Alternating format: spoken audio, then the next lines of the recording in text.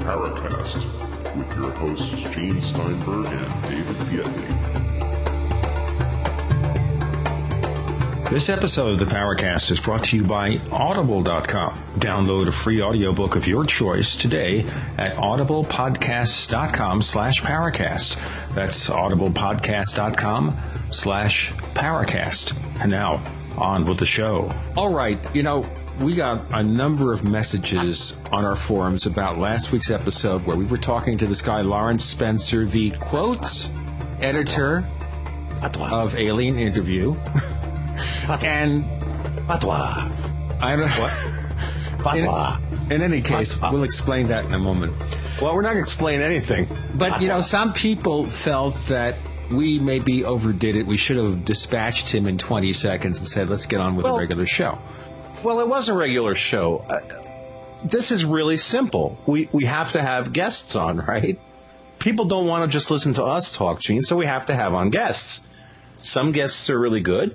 Some guests are a little less than really good. This is the nature of this game. I think people need to understand this, and it actually gives me an appreciation for what they have to go to on other shows. For example, a show that's on every night. You sort of have to go a little limp, as they say, to have on 7 nights worth of guests a week. It's not easy to find people to speak to in this space. And God knows, we've been approached by some people that, you and I have talked to each other, and it's like, no, let's not do this. And then we had one interview we did where we put the time in, did the interview, and after it was all said and done, I called you up and said, hey, Gene, we got to kill this. It's just a terrible interview. So we do have our threshold that we sometimes hit, but for the most part, we've got a show to put out. And this person claims to have a document that he claims, well, he doesn't claim is legitimate. See, this is kind of interesting because, of course, other people on the forums were saying, well, didn't you get the clue he said up front that it was a work of fiction? And I don't know if these people actually listened to the show. He sort of explained on the show why he did that was to keep people from coming after him. He basically doesn't say that he wrote it. He said that he got this manuscript sent to him by this nurse. And he was clear in saying, look, I can't absolutely guarantee the veracity of that source, but here's the stuff. I just don't understand, Gene, why people think we're beating up on the guy. I thought we were actually, I don't want to say reasonable, but I he think we seemed to actually enjoy the experience. Now, maybe he's a glutton for punishment. I don't know, but I got some very nice letters from him after we did the interview. Really? And he was only too happy to let us post the PDF or electronic version of his book in our forums, which we did. Look, and the thing is, we said to people, look, read it, make up your own mind. So we're not, it's interesting. A couple of the people on the forum said, well, this is all about the fact that you guys are successful and people look up to you and they expect you to behave. Now, anybody who's listened to the show and has really paid attention knows that I can fly off the handle. And I sometimes do. When we had Greer on, I was pretty upset with the guy. And look, it comes down to a real basic equation. I care about this stuff. Probably not a good thing to care about this stuff, but I do because of my personal experiences. And I get upset when people make crazy claims, when people throw stuff out that basically is just noise, when people claim to have absolute answers to things, pretty much anything. I'm the kind of person that I stand up to that stuff. And Gene, we live in a time right now where people are willing to be bashed over the head, abused, treated like dirt, treated like cattle, without speaking up. We really live in those times, and I have to say, I'm not the kind of person that can just, shut up.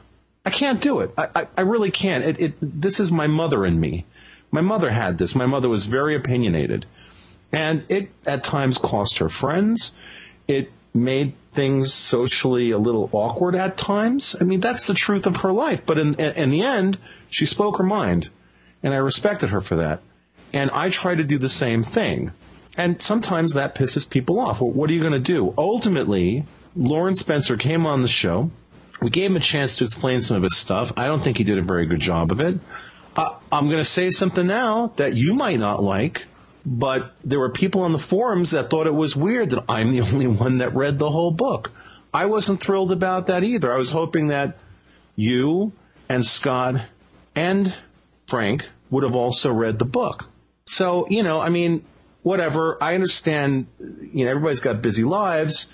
I kind of wish everybody had been on the same page along those lines. So in that sense, there was some feedback on the forums that I agree with. But at the end of the day, look, we made the book available to everybody. We made it available to them before the show actually aired. People had access to it. There were people that complained that we did that. That's like, you're damned if you do, you're damned if you don't. Here's a free book. Well, I don't want to read it.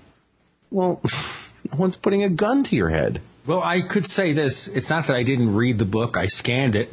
I read some parts of it, but I didn't have time to go through all of it. And unfortunately, that's a matter of life. And big shows have researchers who do that. The host doesn't always have the time to read everything. So they have the researcher who is paid to do nothing else, then read the books, suggest questions, point out specific aspects of a book that might be worth further discussion. But as you say, well, Coast to Coast doesn't have that kind of a person based on the kind of questions that guests are asked. Well, we know that that's not the case. And also we know that they request that guests send in lists of questions for the quote-unquote host to ask them. I mean, that's a rigged game. Bottom line, that's just ridiculous. Why even have a host at that point? You could just have an answering machine that was asking questions. Well, maybe you do have an answering machine, and maybe there is no George Norrie. There is just a robotic presence. Same difference. The bottom line is that, look, we get passionate about things. Some people are whacked out about that. And here we are, of course, we're going to now get the email from people saying, why are you talking about your shows on the show? Because it's our show!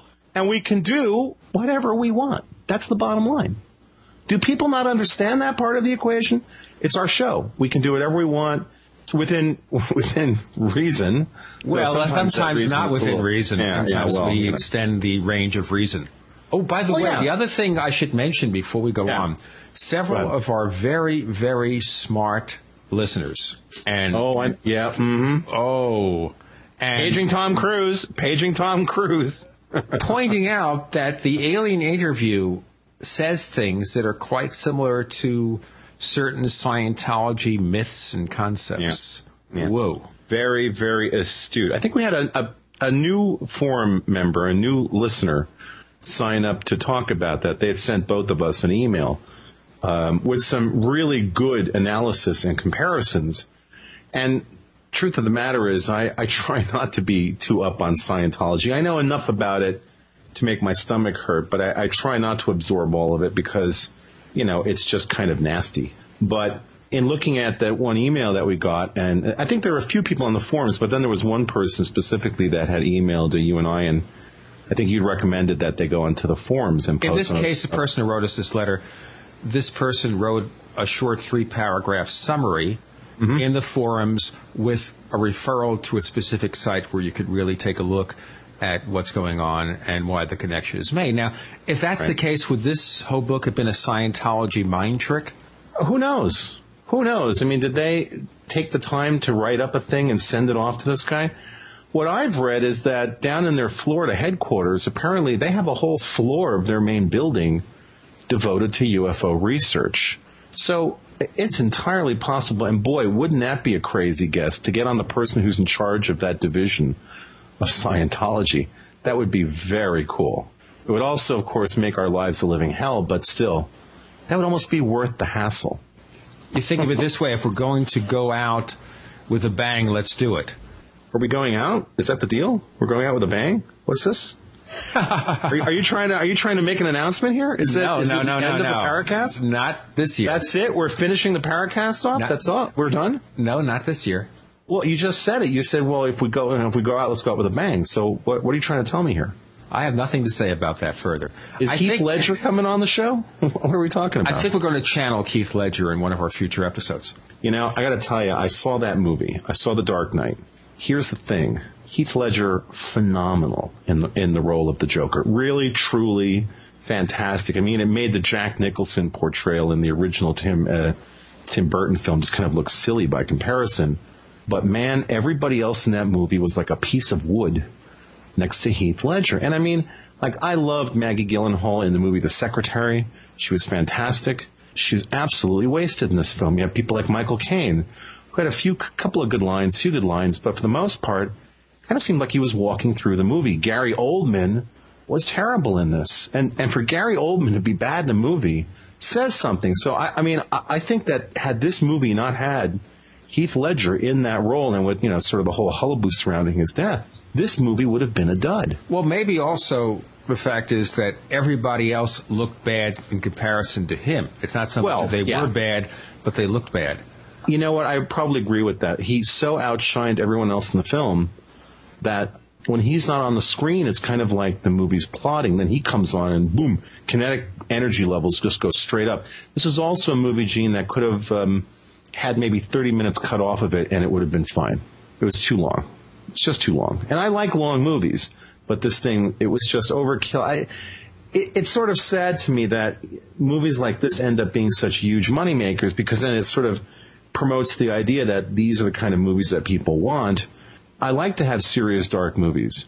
It's not many people that love a serious, dark movie more than I do. Case in point, There Will Be Blood. Utterly brilliant film. All the way around, from Daniel Day-Lewis to the Johnny Greenwood soundtrack, Johnny Greenwood being my favorite guitar player from Radiohead. Fantastic film, very long, with some really incredible cinematography. There was some beautiful effects stuff in Batman, but really, it was a Heath Ledger movie.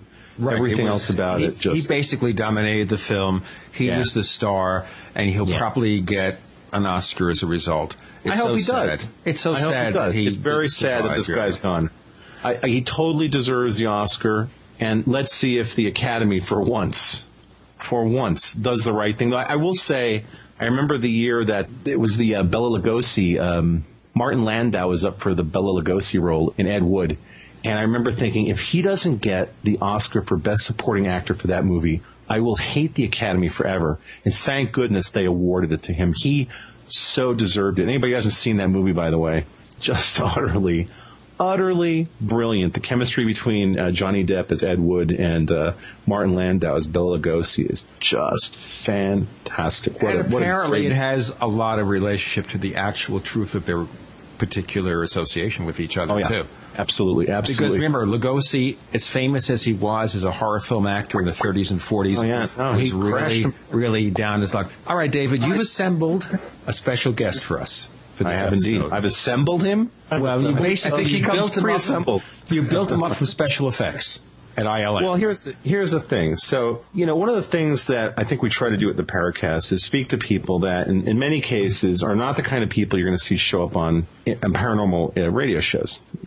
I'm kind of interested in having conversations with people that fall out of the typical mold. We've had some of these people on the show, like my old friend Michael Miley, who I think is a really capable researcher and a real deep thinker about these topics. We had him on, and he's not the kind of guy who normally shows up on shows. One of the only places you can hear our good buddy Jeff Ritzman is here, of course, as well as his own podcast he does now, the Second Eclipse podcast. We've had on various people, friends of mine who, in some cases, have had paranormal experiences with me. Now, today we're going to do something a little different, and this comes out of a trip I just recently took to California. Usually when I go to California, I stay with two of my best friends there, Andy and Elaine. And Andy is an interesting guy. And to be perfectly frank with you, it took a little bit of joling to get him on the show. I said, hey, let's have you on the Paracast. And he's like, why? and the thing about Andy is that Andy is kind of person who's not going to really, how do I say this? He's not a flashy personality. Andy is very understated. And the thing about Andy is that he is both highly intelligent and also knows some really interesting people and has a really interesting background. So this episode of the Paracast, kind of in contrast to recent shows where, we've had people on and we've been accused of tearing them apart and blah, blah, blah, and being mean. You're so mean, you didn't tweet the guest. Why, you made him up. That's not nice. And that's an understatement, by the way. Yeah, I know. Right. So today we're going to do something just a little different. And I wanted to have my very old close friend, Andy Neddermeyer, come on and talk about, a few different topics. let's kind of get the sort of the foundation going here. Before you do the foundation, Yeah. on the Paracast, we have a very special guest, someone who you probably haven't heard on any other paranormal radio show, or maybe even any radio show for that matter. David, let's bring this all home. I have a feeling we're not in Kansas anymore. Hey neighbors, as we said, this episode of the Paracast is being brought to you by Audible.com, and you can download a free audiobook of your choice. And you can select from over 40,000 audiobooks and lots more, featuring bestsellers about the paranormal, about UFOs, novels. You pick it, and when you get the book that you want, just download to your Apple iPod or over 400 other devices. All right? You can download your free audiobook today at audiblepodcast.com/Paracast. That's audiblepodcast.com/Paracast. Hi, this is Timothy Green Beckley, otherwise known as Mr. UFO, reporting live for the Conspiracy Journal. And we have a special offer to the listeners of the Paracast. Want to receive our publications for free? Conspiracy Journal and Bizarre Bazaar sent to you via snail mail. And all you have to do is email me at mrufo@webtv.net. That's mrufo@webtv.net, and we'll send you two of the most exciting publications. But we do need your actual address because these are physical publications, and you'll enjoy all the latest articles by some of the leading researchers in the field, as well as up-to-date information on the latest book and videos, and it's all for free. Or drop us a line, mrufo@webtv.net.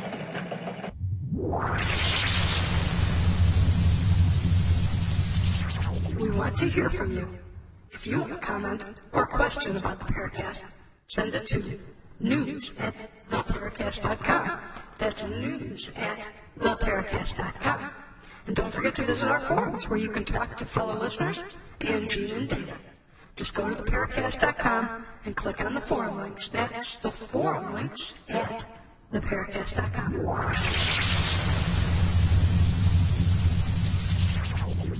Andy, have you ever been on a radio show at all? I have not. I was on a TV show one time. A long time ago. That cops show? Was it that cops show that you were on? No, it was a student television show that my friend Clark did up in Seattle on the topic of light shows, and so he had me on as a person who does light shows. It was called Meet the Maker. Uh-huh.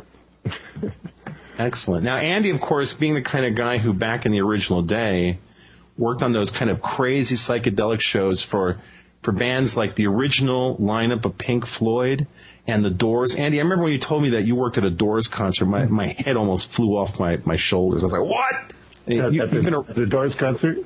Yeah. Yeah, that was a festival outside of Seattle. It was the Seattle Pop Festival in about 1969 or so, 68, 69.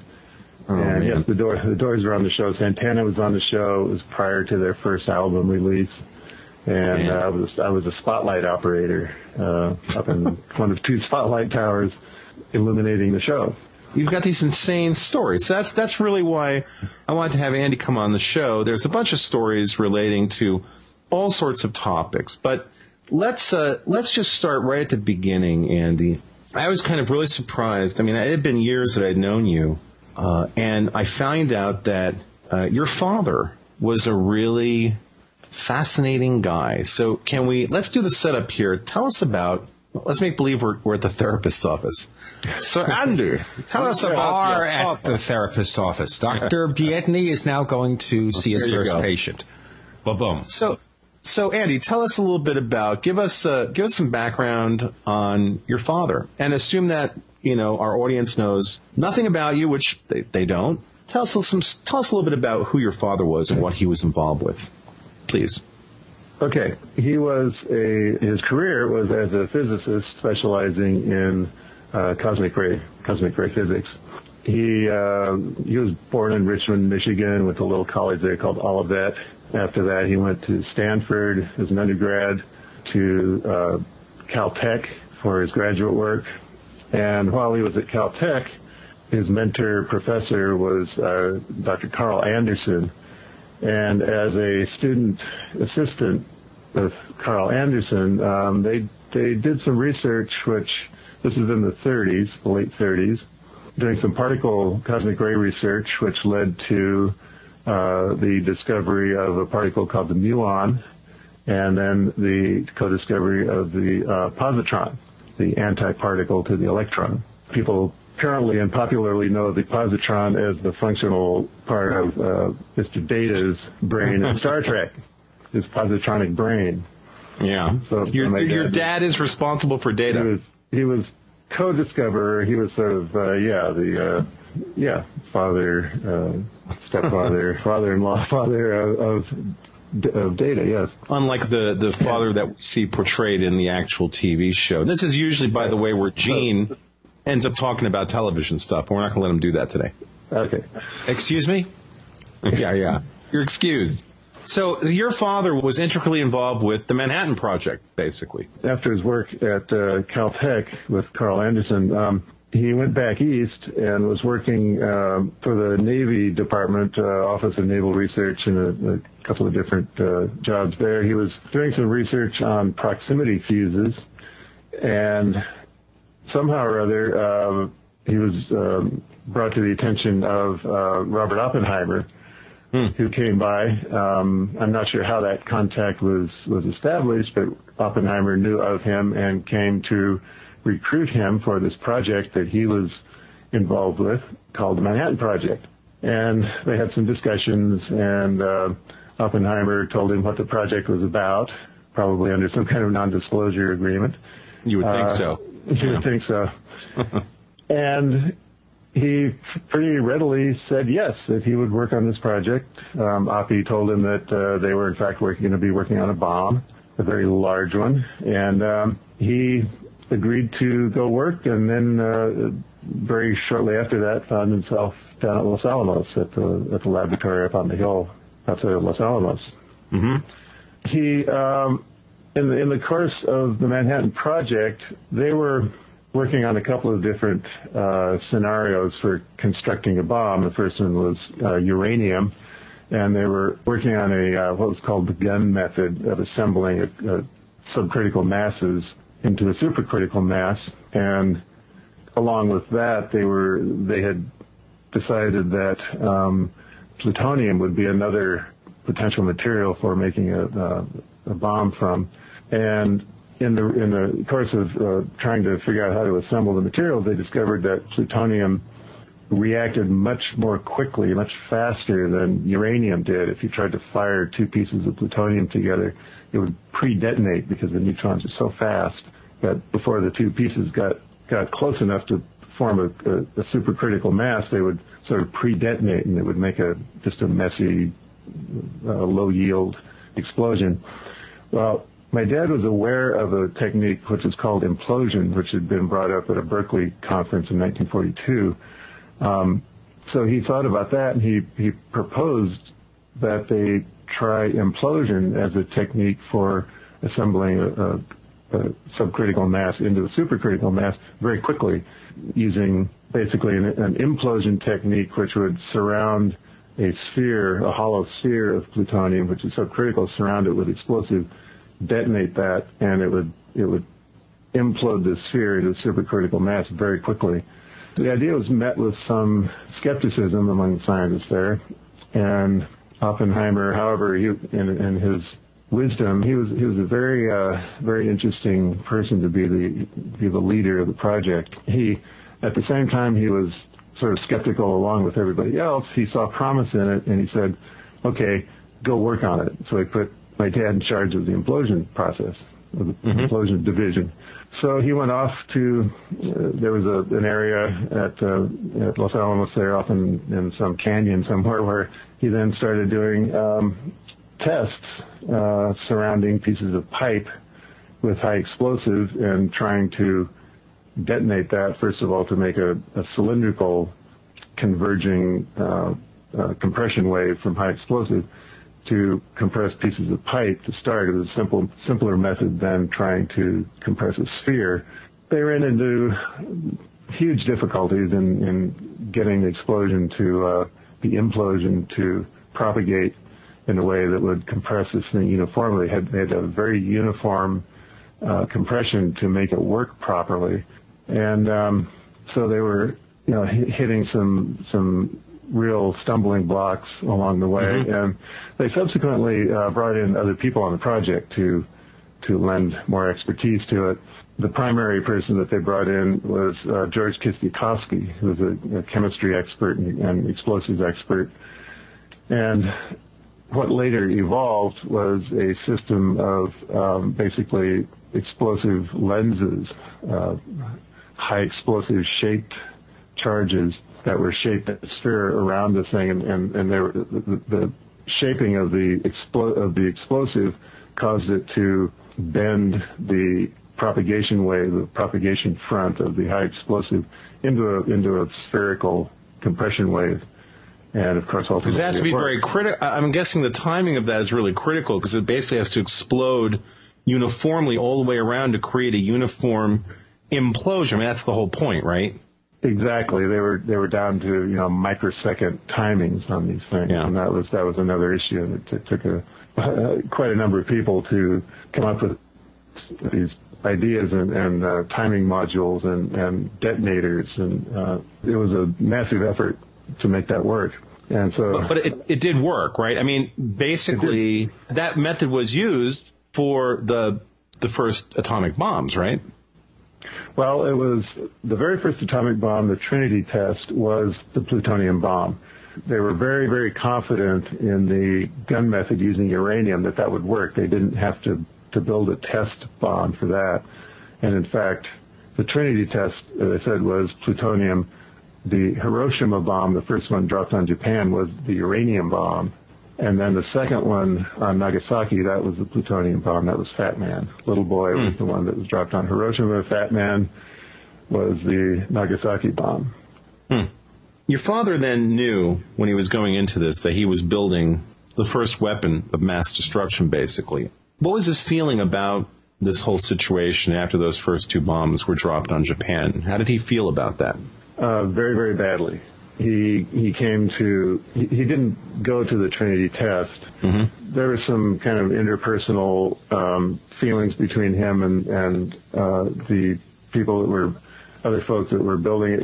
He was in a sense kind of squeezed out of the implosion effort after a while in favor of Kosciuszko and others who had these later developments on how it should go together. Right. But yes, upon realizing when the thing actually worked, I mean, his blessing on the whole thing was, he said, "I hope the damn thing won't work." So I hope the damn thing doesn't work. Oh boy. Yeah. Oh boy. I'll tell you what, before we figure out what works.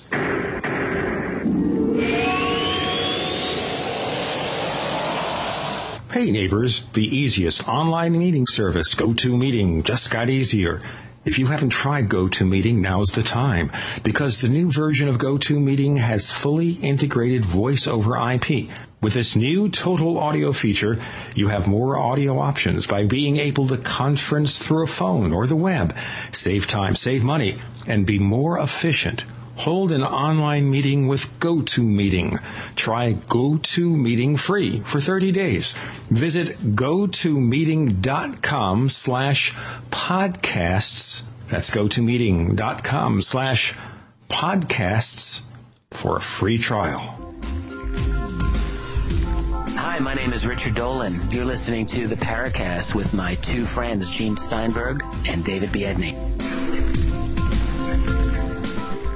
What does work is we have a really special guest on the Paracast this week, Andy Neddermeyer, and he's telling us about some incredible background related to the Manhattan Project and the fact that his dad, Seth Neddermeyer, a physicist, worked on the Manhattan Project. I have to tell you how dumb I was when I was a kid. When they say Manhattan Project, I thought they meant the projects in Manhattan.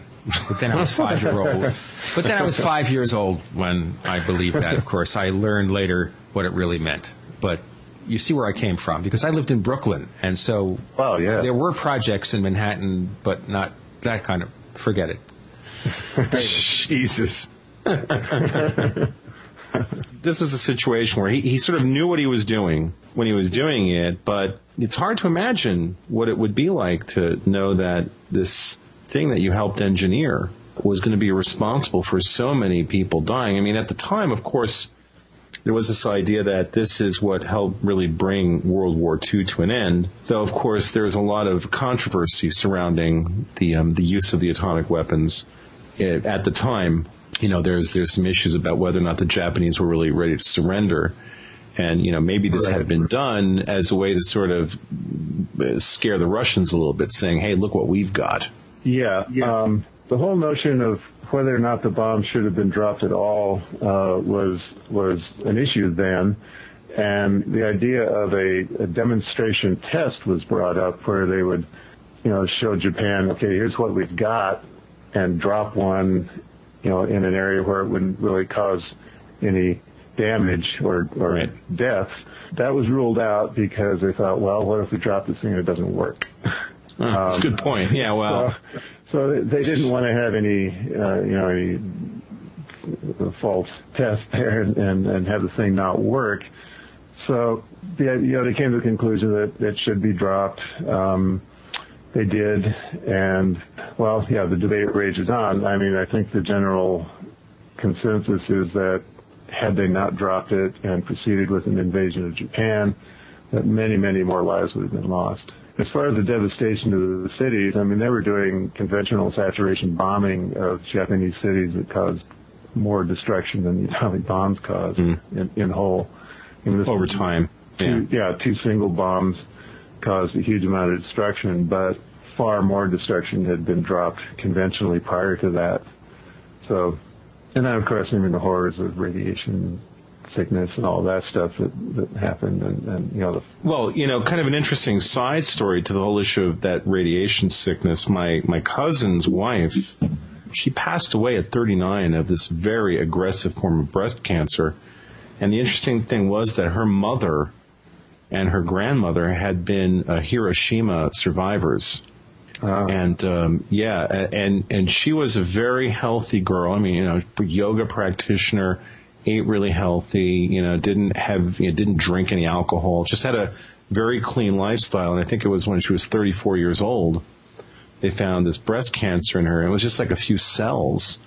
And it really was very aggressive, and it just took over her body. And she died 5 years later. I mean, I was with my brother and my cousin. The three of us were holding her when she took her last breath. But it was very intense.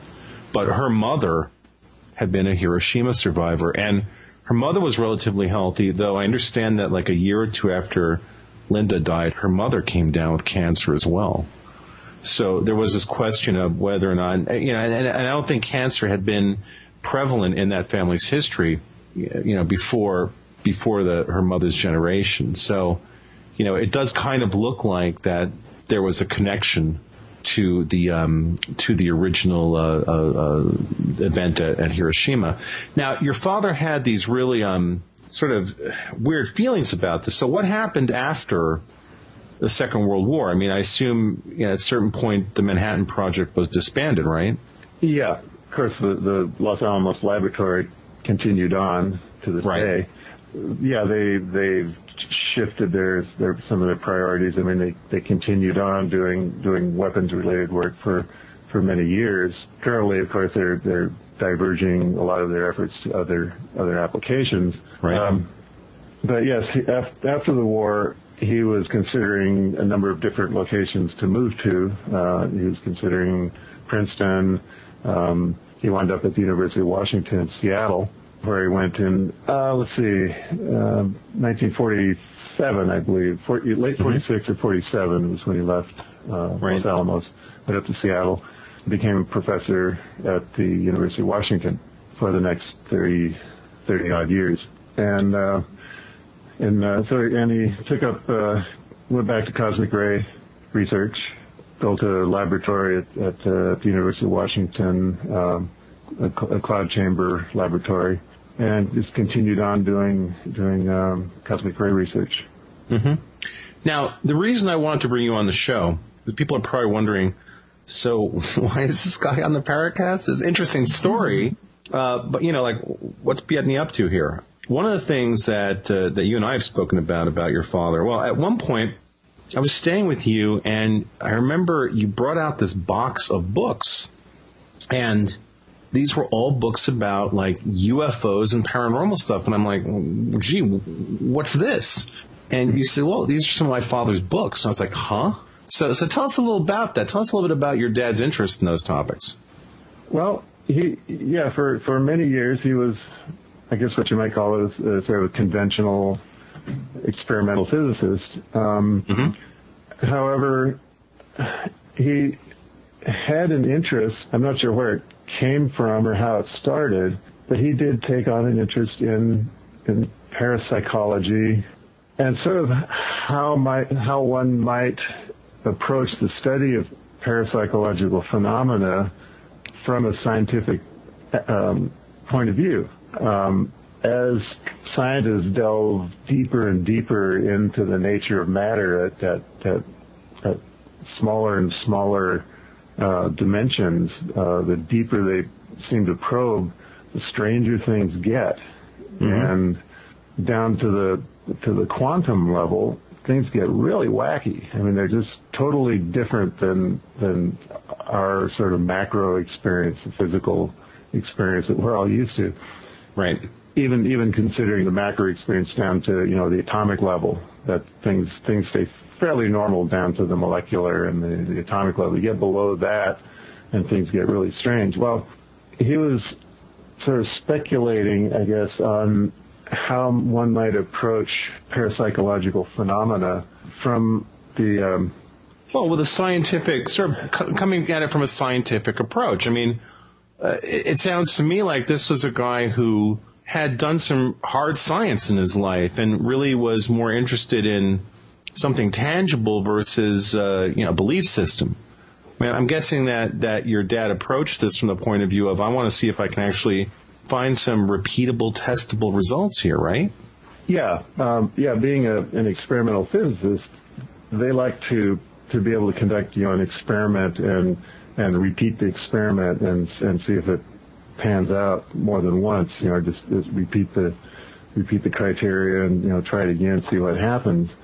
So I think maybe part of what prompted his interest was that in, I believe it was 1949, a colleague of his at the University of Washington in the physics department, Ed Ewing, saw something over Mount Rainier. Back in the 40s, 49 in particular, there were a series of sightings in the Mount Rainier area up in Washington of UFOs. Now, I should just point out as a preface to this that what is considered the first famous UFO sighting occurred there on June 24th, 1947, where private pilot Kenneth Arnold saw 9 disc-shaped or boomerang-shaped objects flying in formation. Right. So, yes, this was part of that series. This was, again, I don't know the exact year that Ed saw this. Well, who was the colleague? First of all, if we can name names here. Yes, I did. Ed Ewing. Ed Ewing, okay. Yes. And I actually have some letters here. I was digging through a couple of boxes, and I found some correspondence here. A letter from my dad to John Wheeler, who was a physicist who, John Wheeler was the one who coined the term black hole. Really? Huh, okay. Yeah, he's a luminary in the physics world. And there's a letter here that my dad wrote to John Wheeler. They had some correspondence about this very event. And I could read just a little piece of this. Yeah, no, please do. I think this would be really fascinating. Talk about an inside look. Jeez. Yeah. This letter is in August 1974, and he wrote to John, said, Ed told me he had answered your card, and of course it was he, not I, who saw the object. By chance, I visited the Ewings at the cabin near Rainier just about the time Ed came back from the hike. I remember getting quite excited from his description and jumped jumping immediately to the conclusion that we were under observation and probably were going to be confronted with intelligence from a civilization vastly more advanced than ours. Your card seemed to imply that the photographs might support the attachment of a UFO label, whereas they were in every way consistent with a meteor, so far as I know. Ed's observations seem to have several of the qualities of a classical, in quotes, UFO. I have been concerned for some time with the meaning of these observations of UFOs, and also with parapsychology and what I call the mind problem in general. In connection with the letter, I was somewhat disturbed by Abelson's editorial in the June 21st issue of Science, which struck me as a rather arrogant and even stupid attack on a literature which, although it may be full of mistakes and false claims, still, I am convinced, contains much that may very well be true and should receive much more serious attention from the science establishment. I took the trouble and sent a letter to Science about a week later, now 2 months ago, and although I see no prospect that it will be published, I'm sending you a copy, which I hope you may care to read. Now, I don't have that article that he sent. Right. But, so, yeah, that sort of illustrates what he was up to in 1974. So this is like many years later, he was deeply fascinated by this, obviously. Yeah. I mean, the areas of parapsychology are just so, unexplainable and not easily testable. And so he was, trying to make some kind of a bridge between his experience of being a physics experimentalist and trying to kind of posit what might be going on from a physics aspect. Right. Sure. Yeah. Now, Ewing never went public with this, right? I mean, he had never talked about this publicly. No, he didn't. But he told your father. He did. Well, yeah, my dad was there right about the time he saw it. So yeah. Well. But no, Ed never really never went public with it, as far as I know. He didn't want to. I'm sure he had concerns about his reputation as a physicist. That was kind of a wacky thing to go public with at the time. That, of course, is something that still occurs today, maybe even more so.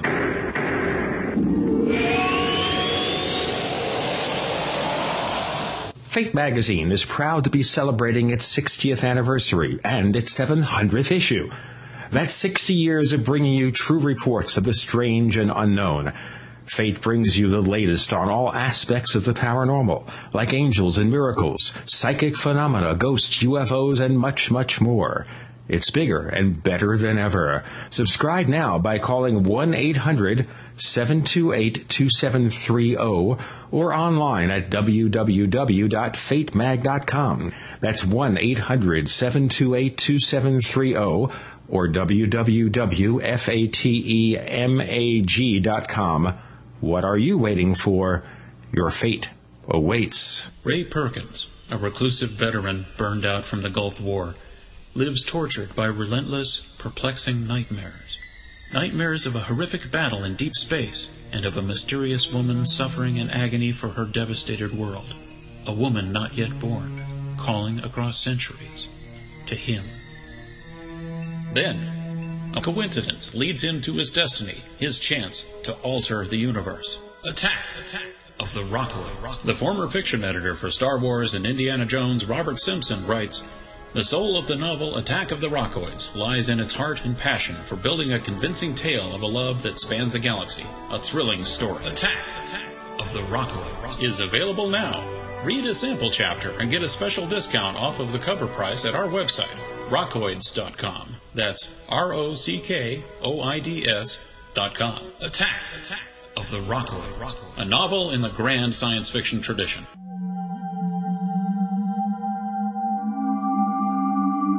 You've entered another dimension. You've entered the Paracast.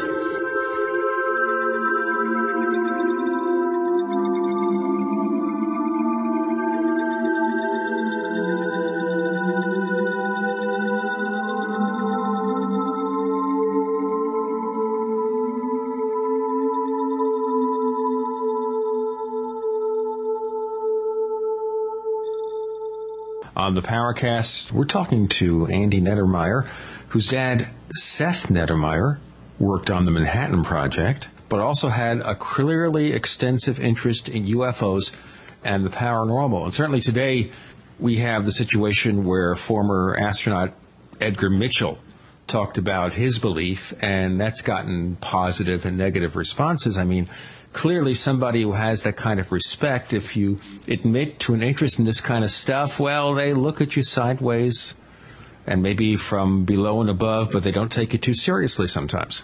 True. Yeah, for certain people, I mean, it can be the kiss of death for their career. What about your father, Andy? I mean, was he talking about his interests with his colleagues at the time? Sure.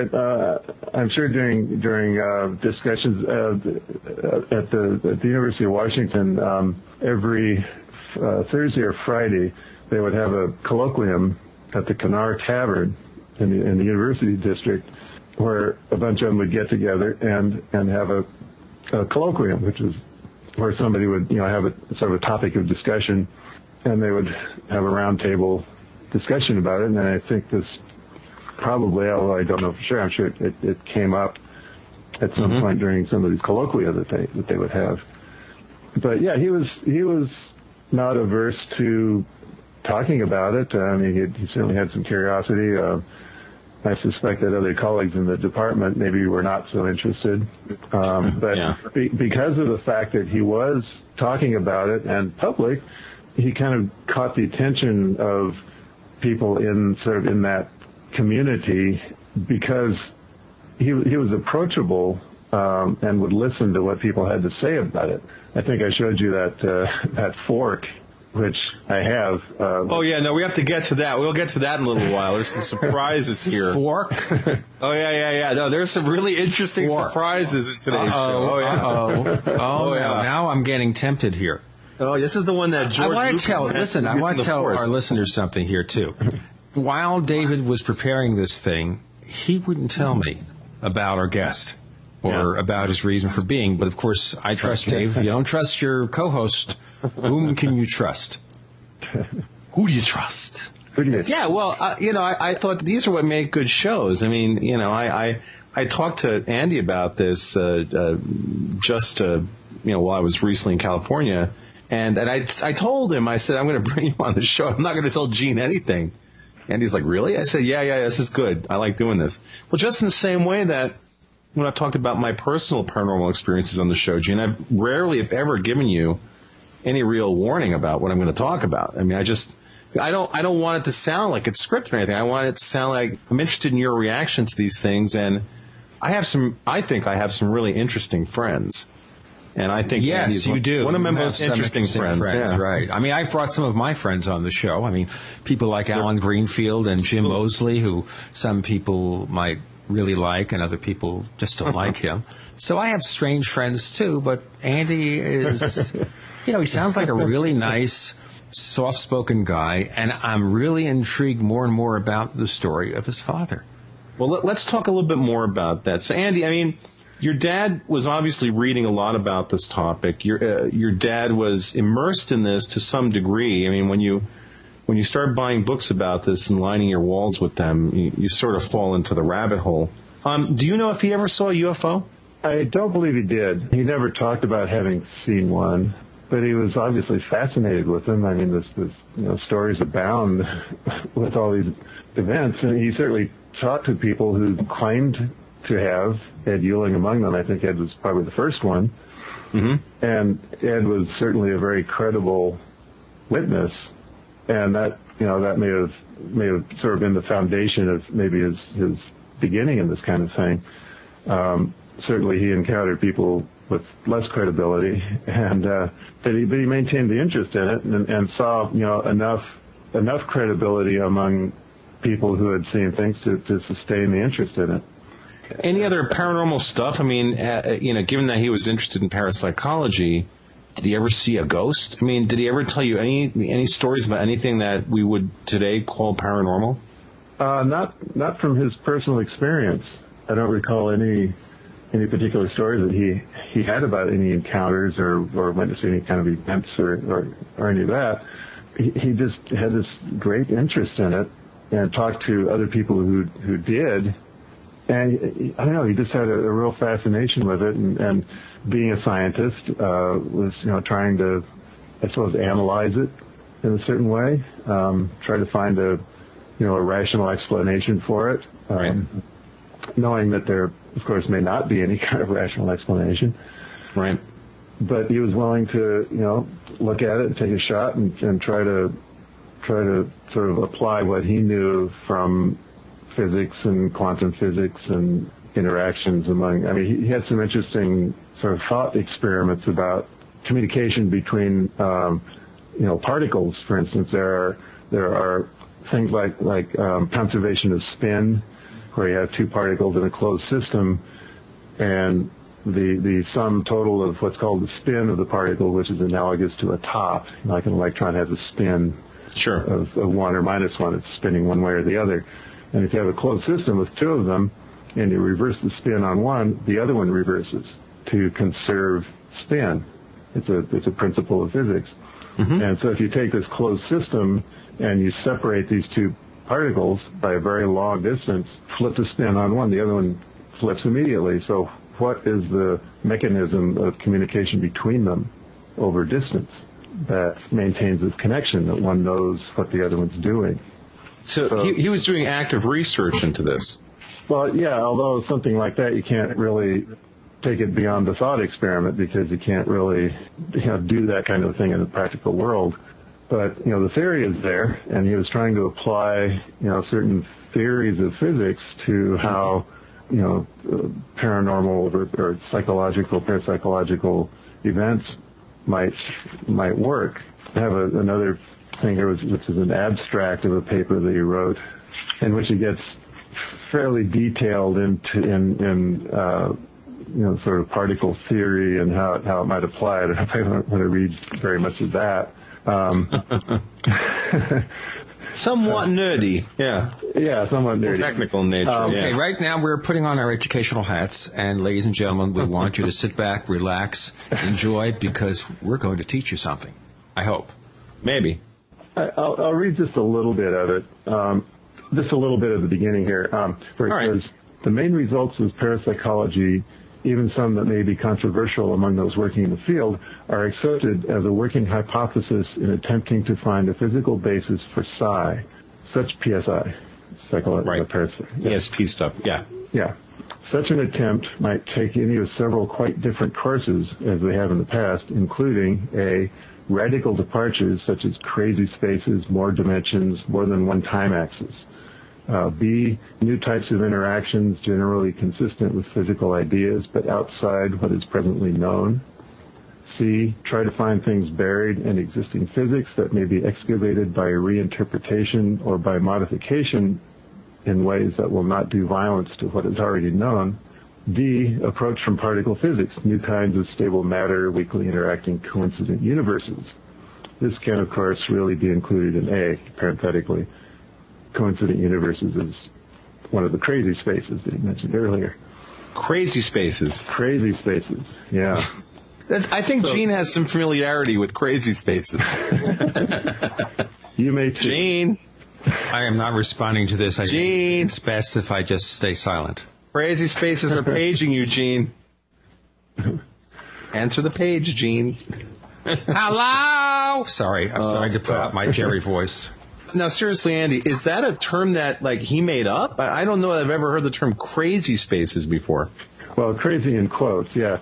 Well, he considers that a radical departure from sort of, conventional physical considerations. Newtonian physics, yeah. Yeah. I mean, more dimensions. I mean, now string theory has it that there are a minimum of 11 dimensions. When did he write that paper? That paper you're quoting, when did he write that? 1970. That was definitely a forerunner. I mean, he was so he was already off into that quantum mindset. Yes, very definitely. Yeah. Yeah. So your father was, and one of the reasons I really like you, I think, is that your dad ended up being a troublemaker. He's a little bit of an iconoclastic figure, and I know a number of years ago you showed me this thing. Hey, check this out. you were in possession of his Fermi Award. Can you tell our audience a little bit about what a Fermi Award is and why he got it? The Fermi Award is a government, the Energy Department awards it. It was established in the name of Enrico Fermi, who, among other things, worked on the Manhattan Project, but he was the first to create a sustained nuclear reaction in a reactor, which was at the University of Chicago at Stagg Field. Actually, under the bleachers of the stadium there, they built up a pile, but that's why it's called a pile, of graphite bricks with holes through them, through which they would insert uranium fuel rods. And this pile of graphite bricks and uranium rods was the first sustained chain reaction that was created. They built this under a bleacher? Yeah. Oh, God. I mean, that's just crazy. Talk about crazy spaces. All right. Yeah. So the Fermi Award was established in his name. Right. And it's awarded for, achievements in science on an annual basis. My dad received it in 1982. What was his reaction when he got it? His comment upon receiving it was that he said, gee, I think somebody must have made a mistake.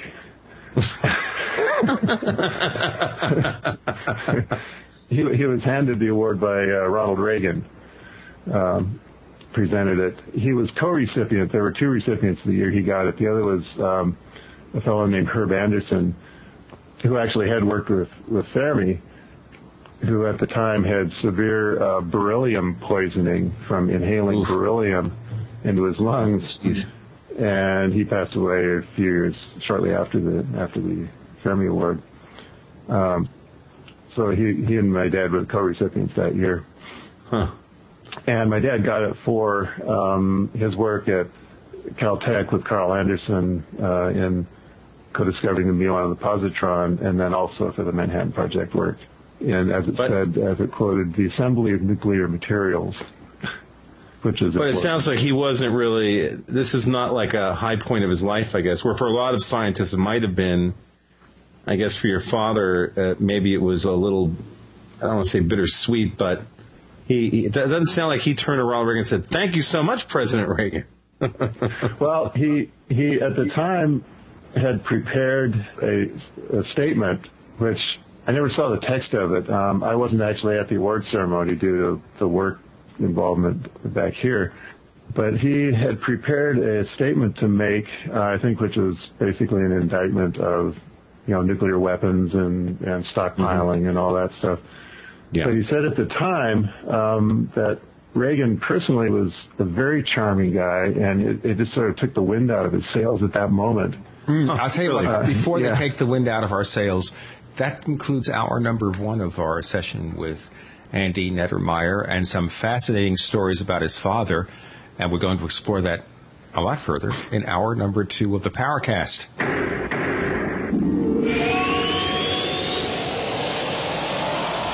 Brain Tonic, the smart antidote to head fog. The world's first organic botanical-based caffeine-free think drink designed for mental focus and clarity. Tastes great, super safe, with no caffeine crash. Just great fuel for your cranium. No chemical preservatives, no sugar, no fake anything. Check it out at www.macsales.com/tonic. That's spelled with a TONIQ. That's www.macsales.com/tonic. Again, the spelling TONIQ. Check it out today. Gene and I love to hear from our listeners.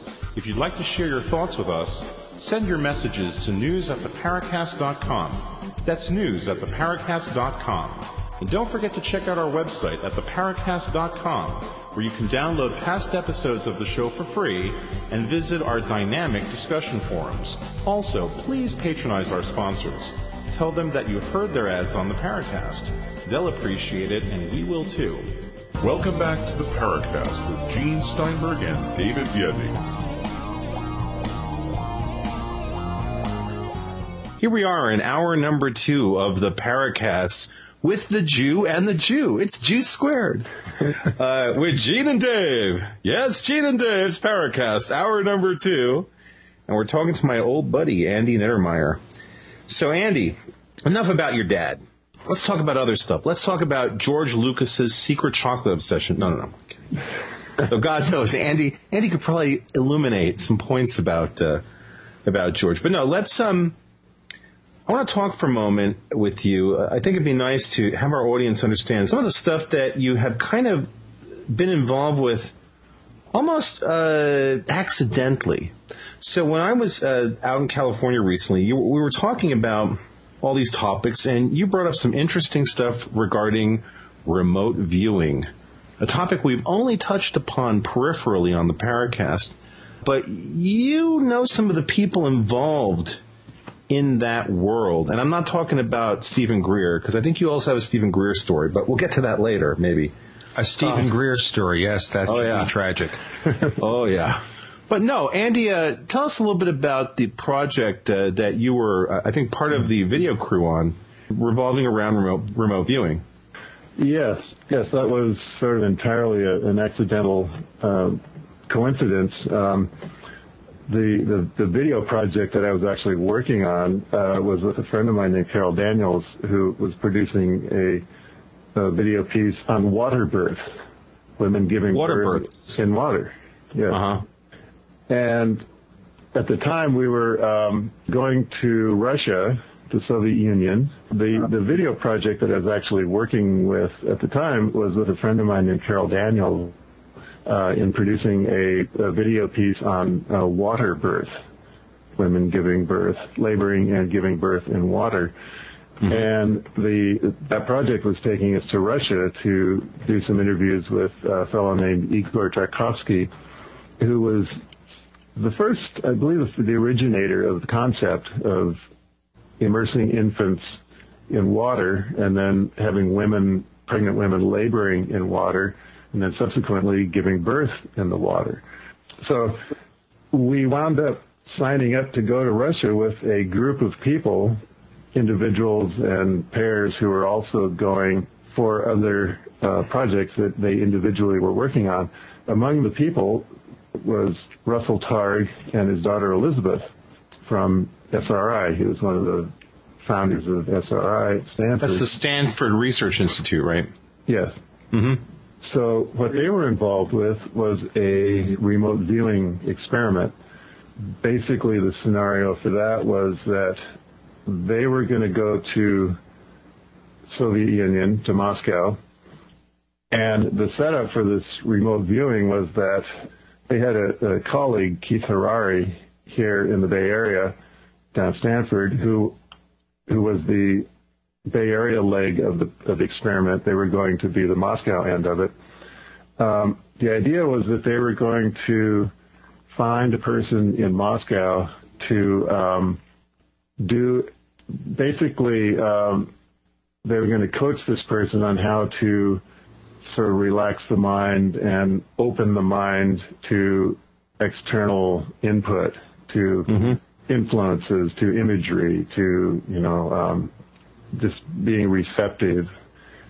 And they were going to find this person, set them up at a predetermined time. She was going to do, receive whatever it was to be received, and then make notes, imagery, words, impressions that she was tuning into. And then after they did that, Keith back here was to run a random number generator to determine which of 5 envelopes he was going to open. See, what was contained in these envelopes was a location, 5 different locations around the Bay Area. When he opened his envelope after they had done the remote viewing, he would then go to that location, make observations, just look himself and just make mental images, look around the location, see what was there, take some pictures.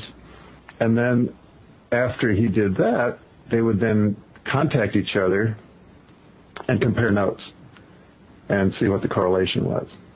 So we wound up being on the Moscow end of that, of course.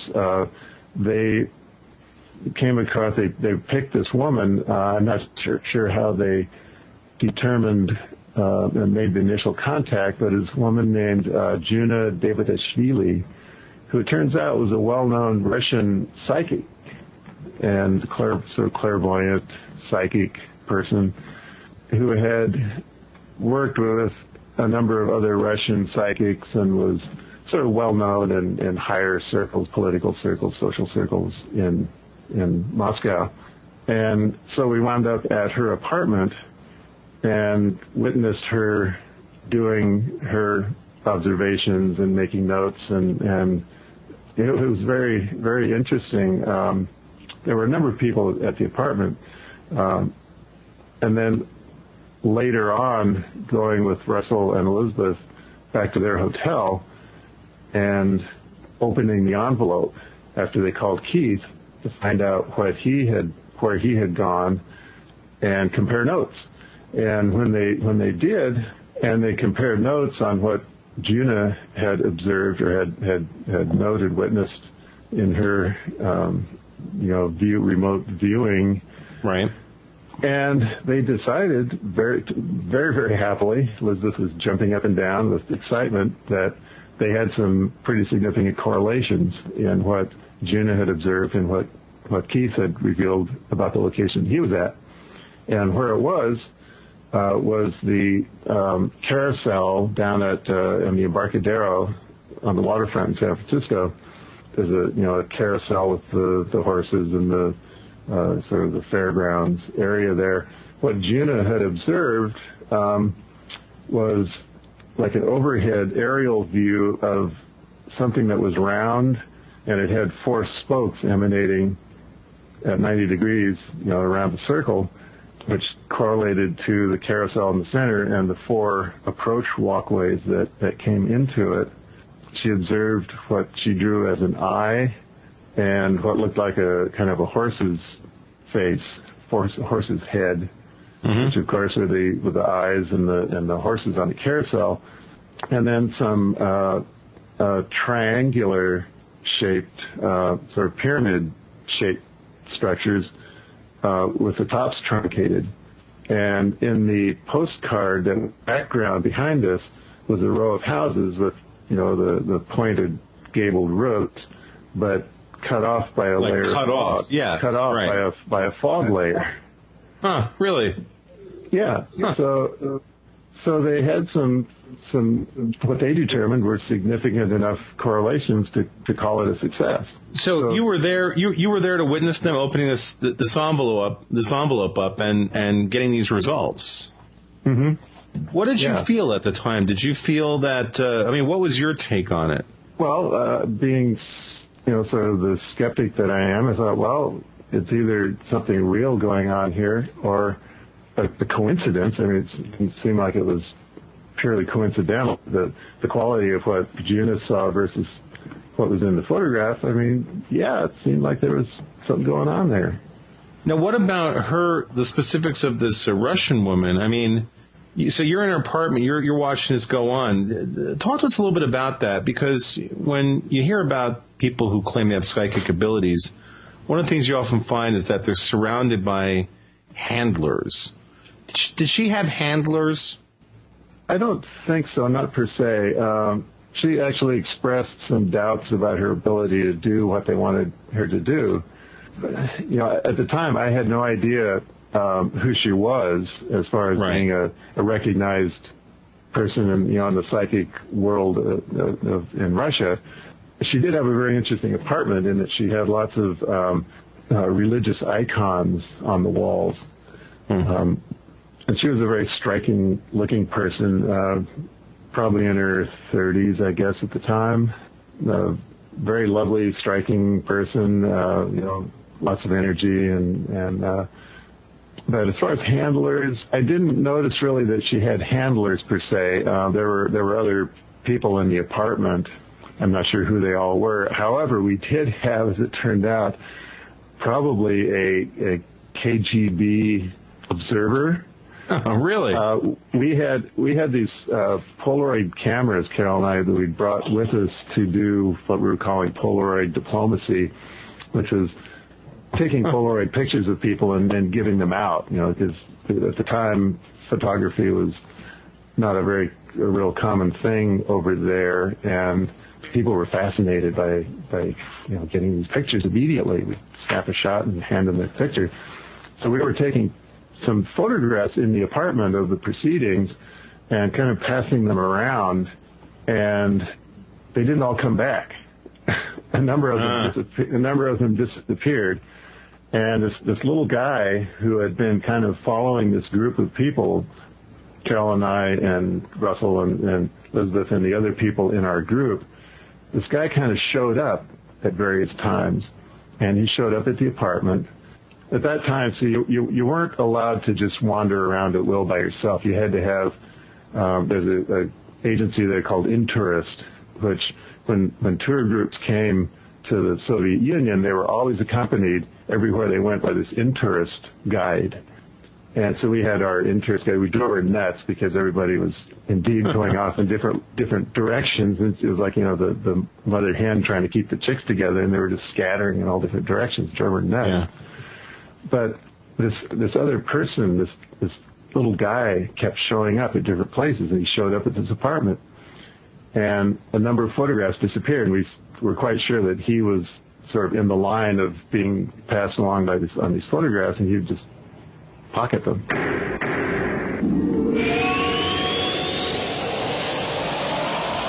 You are about to enter another dimension. A dimension not only of sight and sound, but of mind.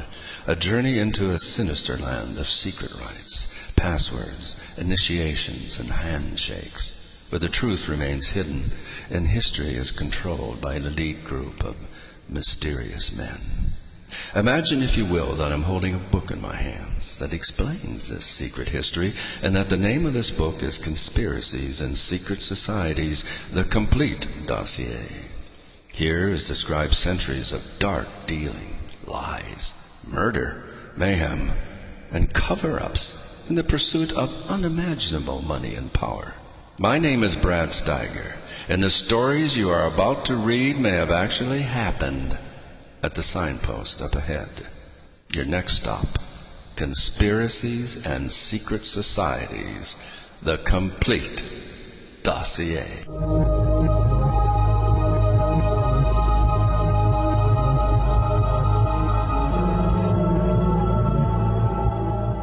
I think most of you know that I love radio, and so I decided to look for the ultimate receiver for AM reception, because I want outstanding AM reception, day and night, especially night where it gets difficult. So I've discovered that C. Crane's CC Radio Plus has earned the reputation of having the best AM reception, which is exactly what C. Crane intended when they designed this gem of a radio. Along with its legendary AM reception, it also has excellent FM reception, a weather band, TV audio, and the ability to run on batteries for, and listen to this, 250 hours. So whether you use it as your bedside radio in your kitchen or at work, the CC Radio Plus will give you the pleasure of clear AM reception. The radio is designed for the clarity of the human voice and the benefits of useful features like 5 memory buttons per band. They work just like memory buttons in your car, a sleep timer, an alarm clock so you can get up at the right time, and a weather alert that now works as an all-hazards alarm. You know what I want you to do? I want you to buy that radio, but also support this show by visiting techbroadcasting.com/ccrane. That's techbroadcasting.com/ccrane to order the CC Radio Plus for $164.95, and that includes free ground shipping and a free C. Crane catalog. Place your order today. You're in the Paracast with Gene Steinberg and David Biedney. You never know what's going to happen next. We're talking to Andrew Neddermeyer on the Paracast, and not only did we get some fascinating remembrances of his late father who worked in the Manhattan Project, he was a physicist, but we're discovering some of the things that he's encountered or explored, and I'm getting more fascinated by the minute. David? With regard to remote viewing, and we've explored remote viewing, I think, on exactly one show, and that's been mentioned peripherally in other shows. Did you come away with any particular impression yourself? This is something that is genuine or just one of those things, or what? Well, that was really my own one experience with it. You can't deny that there's something to it. I mean, to categorically say, no, it's not real, it doesn't work, I think is not a rational kind of response to it. You know, it certainly bears more testing, and I'm sure there's been a lot of it going on, and I'm sure Russell has done subsequent tests with it.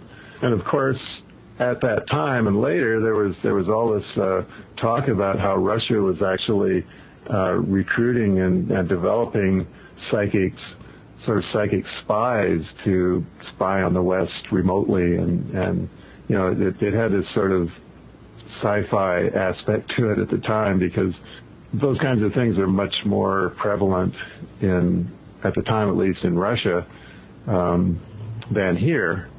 It's sort of an accepted thing that, you know, psychics. I mean, there were quite a few practicing psychics and, you know, parapsychological phenomena going on over there, which I think is why Russell and Elizabeth went there, because of that reputation that they have.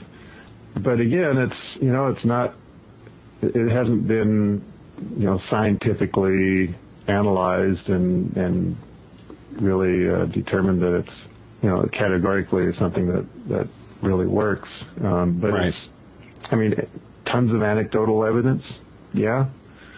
I mean, you can't deny that, but you can't really prove it one way or another, but there's a substantial anecdotal record there of it. What bothers me about it is the imprecision, even where apparently something happens that maybe can't be explained in any other fashion. Suddenly we go back to the fact that, you know what, how can we depend on this to get enough information to go on? If it's a spying technique, you'd like to think of remote viewing as being like putting a video camera in that room and being able to see what's going on and to identify it, but there seems to be so much subjectivity involved, that makes it kind of difficult, doesn't it? Oh, it sure does. Yeah, it's totally interpretive. It's not photographic by any means. It's impressionistic and interpretive, subjective. So yeah, it's not a photographically recordable technique. Now, let's. I'd like to shift gears here for a moment, because we had a bit of a teaser in the last hour about the bent-up fork, and astute listeners are probably wondering, wait a minute, that sounds familiar. So let's just go veer off on a detour here. Let's hear the story about the bent-up fork. Well, as I mentioned earlier, my dad, having sort of come out with his interest in parapsychology and psi phenomena and all that, he attracted the attention of people in that realm, and had a number of callers and people who wanted to talk to him about their own experiences. And I think the fact that he was a conventional scientist interested in that kind of drew a lot of attention, and he was willing to listen to people. Right. That's what really drew a lot of them, is that they could come and they could talk to him about it, and he would listen and be very interested. And one of these people was this woman. I don't know her name, but I'm not sure if he went to see her or if she came to the house at some point, but came and did the classical fork bending between the fingers. It's a which I haven't showed David. It's not a silver. I think it's maybe silver plated or something, but it was not a soft metal at all. It's hard. Pretty heavy. I've seen this fork. It's pretty thick. It's pretty dense. Yeah, it's not cheap fork that you get in a cafeteria. Definitely not. Right. The stem of the fork has at least a 180-degree twist in it, and then the tines are all bent at 90 degrees and sharper than 90-degree bends. And I've tried to apply some force on it, considerable force, to untwist the stem of it, and it just doesn't go. It's very, very hard. And she did this thing for him and gave him the fork. And now, she did it right in front of him, though? Like right in front of him? Yeah. So, he witnessed that. You asked earlier if he'd actually witnessed any kind of paranormal phenomena. Yeah. Well, yeah, I guess that would be at least the one that I'm aware of. Of course, that kind of rings a little bit of, what's the guy's name? Geller. Yes, Yeah, Mr. Geller. Geller. See. That's the only Spanish I know, by the way, David. See, huh? You could also learn no. No is just no. It's very easy to remember. No. Yeah. See, no. So this woman actually took the spoon end, the fork, and basically right in front of your father did this. She bent it out, and I've seen the fork. I can attest, even though I have issues with this whole topic, I can attest that this fork, heavy fork, if you were going to preheat this thing to be able to bend it easily, I would think it would be hot enough where it would hurt your hand to hold it. Oh yeah. Yeah. It's not a thin little piece of metal. It's pretty substantial. I've held this thing, so I can attest to that. Of course, having looked into Uri Geller and done a little bit of research about him, the whole fork bending thing in his situation, I have some serious questions about. And I've seen people do this live, and I don't know that I necessarily buy into it or not. But again, in this particular example, without having been there when this woman did it for your dad, I can say that it's a very heavy implement. It's not something that you would have done with minimal kind of pressure. It's pretty thick, and Andy, I'm thinking now I should have probably taken a picture of it when I was there. I could take a picture and send it to you. That'd be really great. I'd love you to take some close-ups of it, and we could throw up on the Paracast website. And again, this is not to say that we're vouching for the veracity of this woman's abilities. It's kind of interesting, though, that this woman came to your father to show him this. And I wonder what else he heard, or who else approached him with bits of information that maybe his own internal filter sort of said, no, this is not credible. Doing the Paracast, we've had people approach us with some stuff that, for the most part, I think has been really questionable. It's almost as if people were approaching us to see if they could fool us versus bring us something legitimate.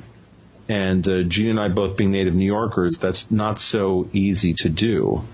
But yeah, this fork is a really weird piece. It's definitely the kind of thing where you look at it and you go, well, this would take considerable force to do. And if it's this woman doing it in front of your dad, I want to believe that he conveyed the story to you in an accurate way. Well, what did he say that she did? I guess that's an interesting question. What actually transpired? Did he give you details about that?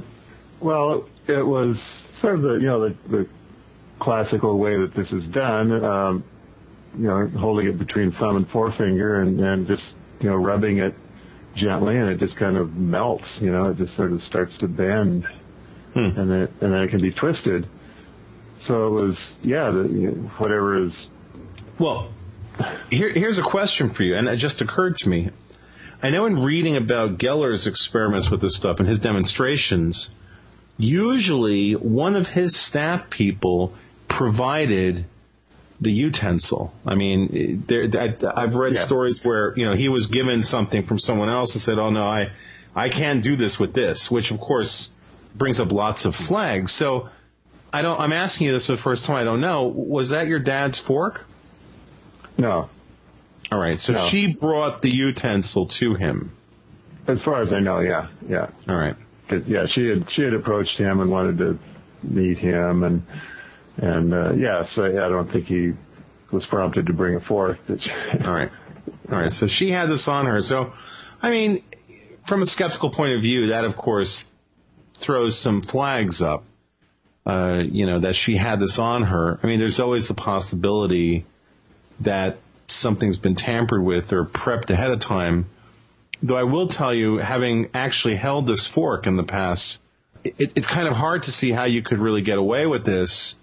Because I know that I remember it was years ago when you first showed it to me, and I kind of like took it and thought, I'll see how tough this is. And I mean, I tried to do a little bit of bending on it, and I was like, no way, it wasn't going to bend for. And I'm a pretty strong guy, and it wasn't going to happen. Especially that kind of like long twist along the actual length of it. That one is like that's just like, hard one. That's a real hard one. And of course, do you have this thing next to the psycho knife? Excuse me. Explain the psycho knife. The psycho knife. The psycho knife. Andy, tell us the story about the psycho knife. Before we do that,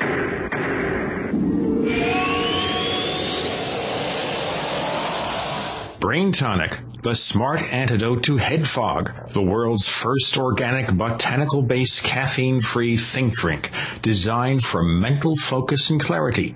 Tastes great, super safe, with no caffeine crash. Just great fuel for your cranium. No chemical preservatives, no sugar, no fake anything. Check it out at www.macsales.com/tonic. That's spelled with a TONIQ.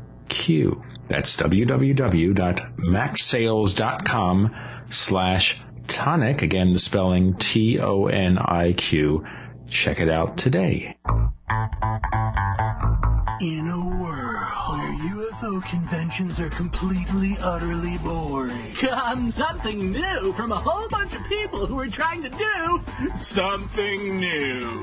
The Culture of Contact 2008 UFO Festival. It is reality. Starring Stephen Bassett, David Biedney, Dr. William J. Burns, David Hunter Childress, Patricia Corbin, Richard Dolan, Bud Hopkins, Ellen Blogno, Michael Mannion, Melissa Reed, Jeff Ritzman, Giorgio Tsoukalos, Jeremy Faney, and Farrier Duzo. Special presentations by Combustion Motor Corporation, Masahiro Kahata, and the world premiere of the silent but deadly Truthvolution of Truth. For more information and to order tickets, please visit www.cultureofcontact.com.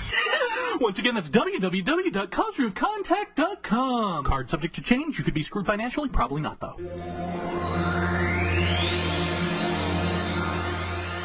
You're in the Paracast with Gene Steinberg and David Biedney. You never know what's going to happen next. We're talking to Andrew Neddermeyer on the Paracast, and we've talked about his father's very deep interest in the strange and unknown, about some of the things he may have encountered, and now we bring you to the piece de resistance. I think. Well, not exactly. Well, not exactly, but the psycho knife. Okay, tell us about the psycho knife. The psycho knife is one of a number of knives that was actually on the set of Psycho when it was being filmed. How did we get this knife, you might ask? We had a friend who's passed away, named Bruce Herbert, who, the name may sound familiar. Indeed, he was the son of Frank Herbert of Dune fame.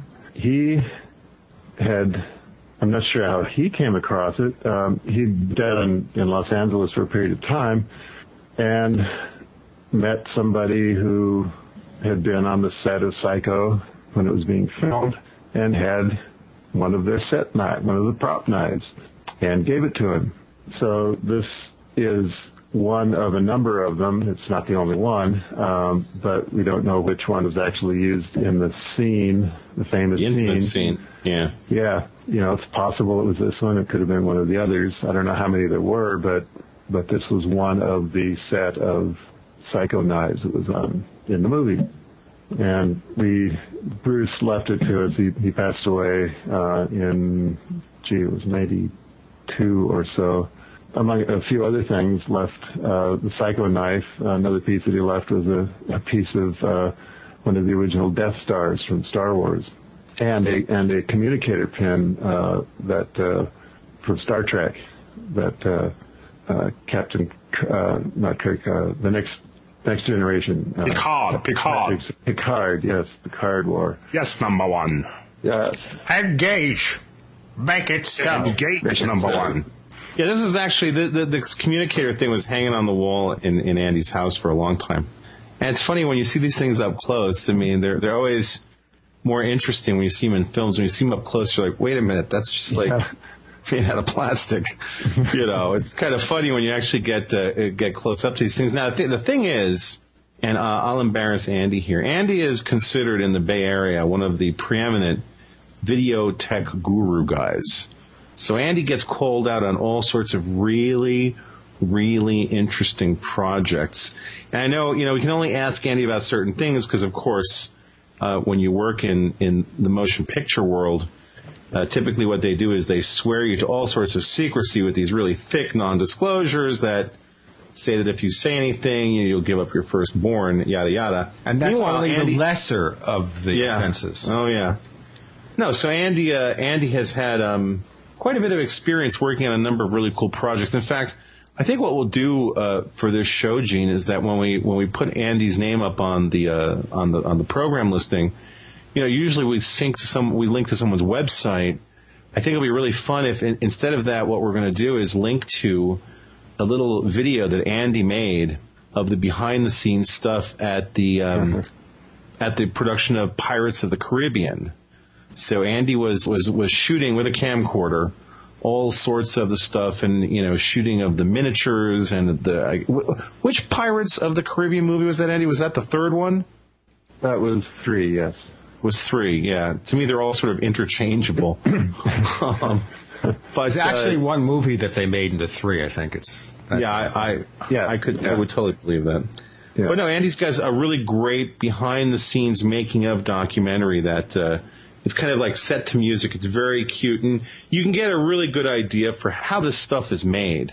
I mean, so many people don't realize, especially in the era of computer graphics, that when motion pictures are made, not everything you see is CG. There is still a very predominant usage of what are called practical models, real physical models. There's some really great stuff that Andy shot of the behind-the-scenes making of this one sequence where, I guess, what is it, Andy? Does the ship, turn over or something? Yeah, it was a sequence that was referred to as the green flash sequence, where they induced the ship to capsize in order to get back to the real world. They capsize it, and it goes into this sort of alternate world, and then the timing was critical on getting it to capsize right at sunset.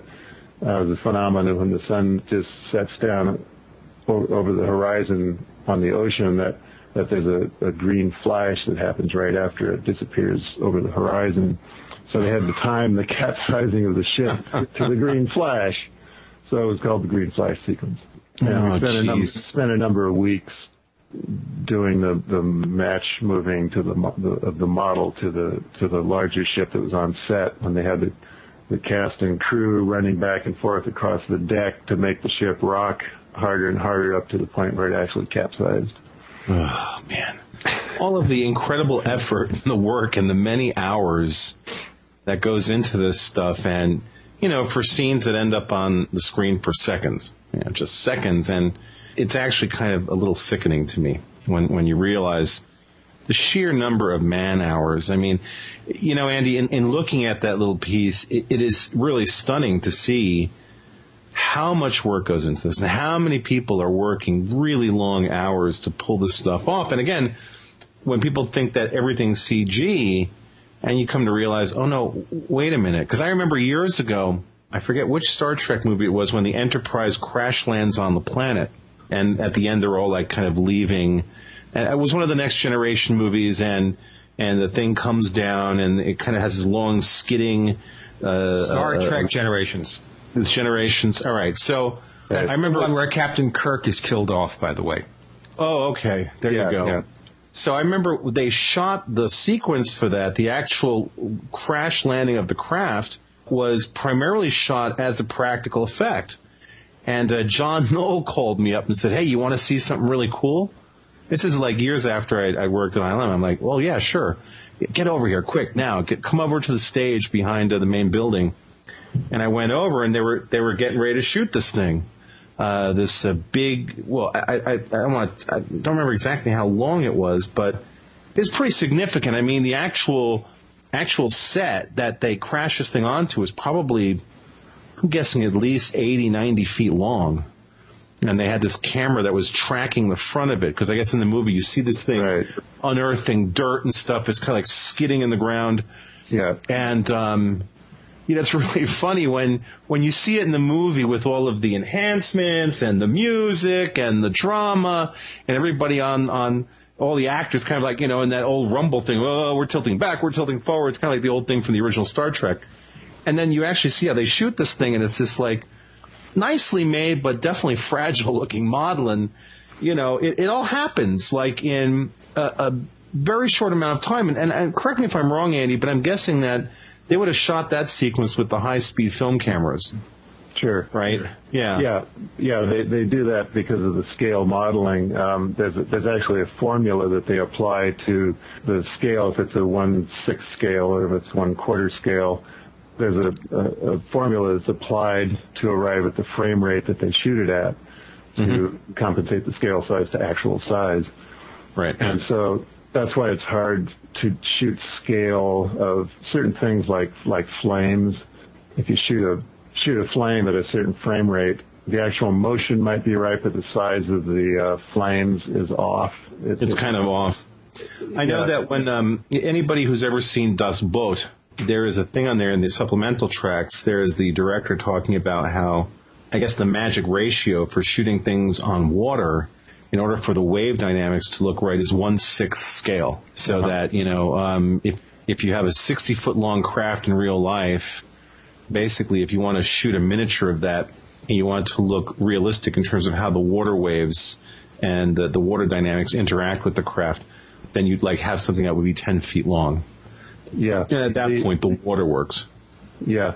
In Pirates 3, when we blew up the Endeavor in the sort of climactic scene where the Pearl and the other ship go down along each side of the Endeavor and they're firing into it from both sides, and the Endeavor ultimately explodes. Well, we did that at Kerner Optical in San Rafael here, and that was a 1/6 scale model ship. It was a very large model. And shot with 8 cameras. That's in that video that you were mentioning. That's in that video. So we'll make sure to link to that video from your name in the listing. I think people get a real kick out of that, and it's the kind of thing you probably would not find by accident on YouTube. But when you see it, people are always really interested in the behind-the-scenes stories of filmmaking. Because, now I guess in the era of the DVD, a lot of the supplemental stuff shows up on the DVDs. But some of it doesn't. I mean, Andy, you shot this for potential inclusion on a DVD. They didn't put it in there, so you put it up on YouTube and people can see it. And I assume that's copacetic, right? You got permission? Should I even ask this? Oh, yeah. I actually just shot it more for the crew. I was just sort of shooting incidental stuff along the way and some time lapses. There's also another little time lapse thing in there on YouTube also. But it was more for the crew, just to have a piece for the guys to take away. And so I made a bunch of copies and gave them out to everybody that was working on the crew. And then I thought, gee, I should put it up on YouTube. Why not? And I also did get permission from the group that the music came from. I called them and told them what I'd done and could I use the music, and said yes, absolutely, no problem. Yeah. The music kind of repeats. It's the pirate song. It kind of loops over. Yeah. So it's a pretty fast moving thing. It doesn't really dwell on any one aspect, like a documentary kind of piece. It's more of just a fun, quick cuts kind of thing that jumps through Yeah, it's really fun. So we'll make sure to link to that from the site. Tales from the Tank. Tales from the Tank. Tales from the Tank. Yeah, they built 2 tanks. Forgive me here. Is that a way to get tanked? You can, yes. Oh, sorry about that. Tank.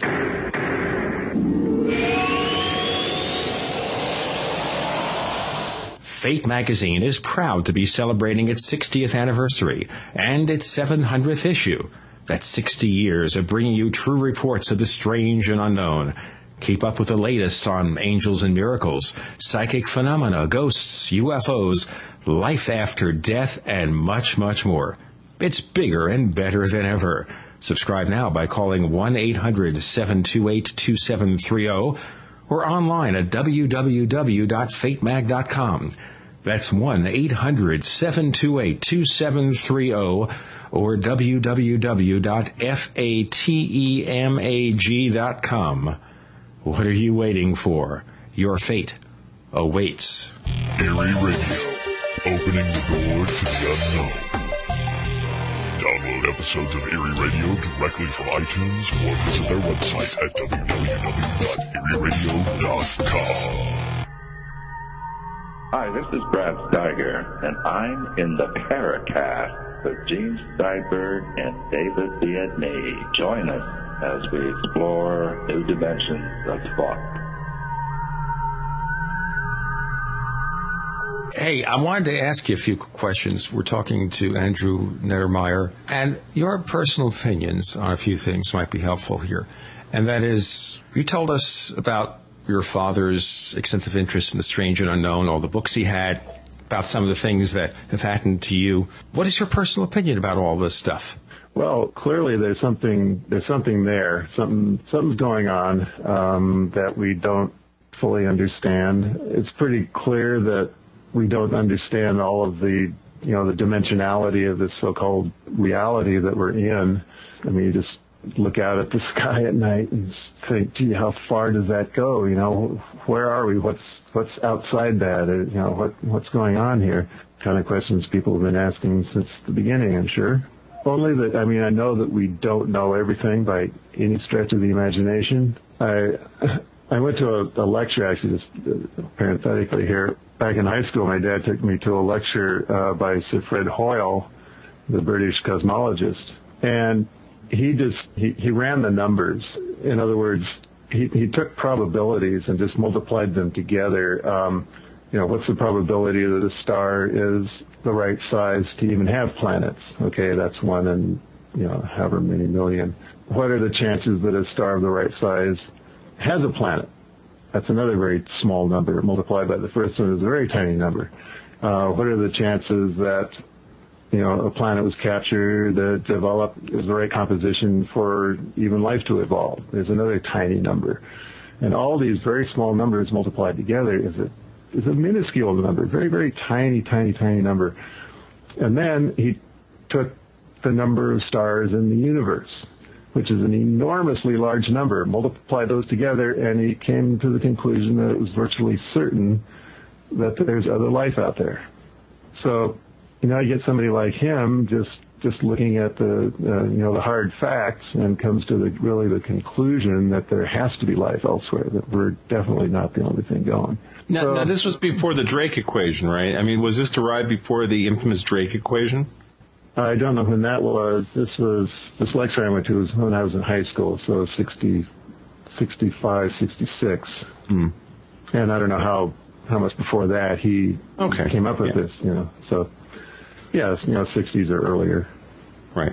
And I think that's a pretty, at this point, with what we know about the proliferation of planets around stars, I feel comfortable saying that it takes one hell of a big chunk of vanity to believe that we're the only intelligent life. And I sort of think this is beyond debate at this point. I know there are people that won't believe things until they have absolutely physical, tangible evidence. That's, for a lot of people, that is just the way that they think.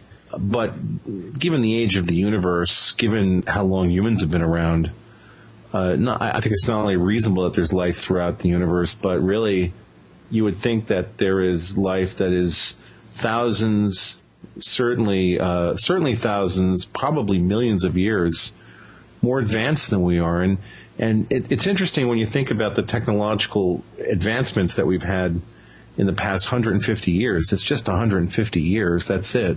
You look at the things that we've done, and when you extrapolate out from here, this is where science fiction is just so fascinating, because even extrapolating out 100 years, I think it's almost impossible to really, really get some real handle on where we will be technologically, much less 1,000 years. And this is assuming, of course, we don't destroy ourselves on the planet.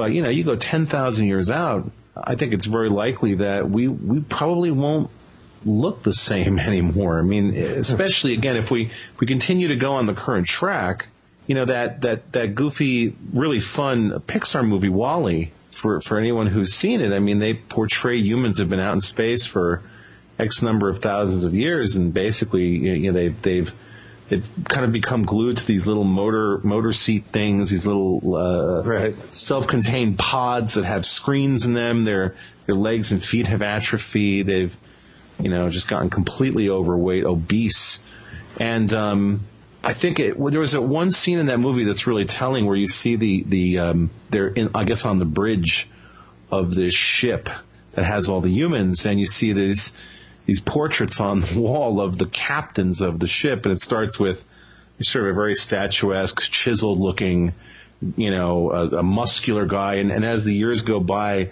the chin gets bigger and bigger and bigger, and you end up with the current guy who's just as sort of big, overweight oaf. And when you stop and project out in other ways that are probably more reasonable and realistic, I think this is where people come up with ideas like, hey, maybe some of the UFOs that we see and some of the small creatures that we see might be from our future. When you say that, people go, oh, that's really weird. That's just unlikely. And, I mean, for my money, I think that's as likely as an explanation as anything else at this current time, given the lack of knowledge and understanding that we have of this. I think that's entirely possible. And of course, the thing that is always worth mentioning is that sourcing of paranormal phenomena doesn't have to be, tied to one single thing. And I think that's always really important, especially if you're going to be in any way scientific about this, is just to realize that, hey, there are lots of reasons that things happen. There are lots of sources for certain types of things. And in the case of, certainly UFOs, it's entirely reasonable to think that, we might be dealing with interdimensional creatures, extraterrestrial creatures, extratemporal creatures, any or all of the above. And so that, that's just, I'm still on the fence about what all this stuff sources from, where they source from. Yeah. Well, there's some pretty substantial speculation and even evidence that even life on Earth was sort of salted here from extraterrestrial sources. I mean, meteors coming in carry substances that are organic and were carried here from other places. I mean, it's very possible that life here started from something that came from out there. There's some seemingly pretty solid evidence to that effect. I mean, it's not concluded, but seems to be pretty strong evidence. And also, it seems like our technological development is far outstripping our sort of socio-political development. We can build all these, our tendency, of course, is to build destructive things and then reapply them to peaceful things. Nuclear technology started out as a weapon, and now I'm actually personally in favor of nuclear applied to energy generation.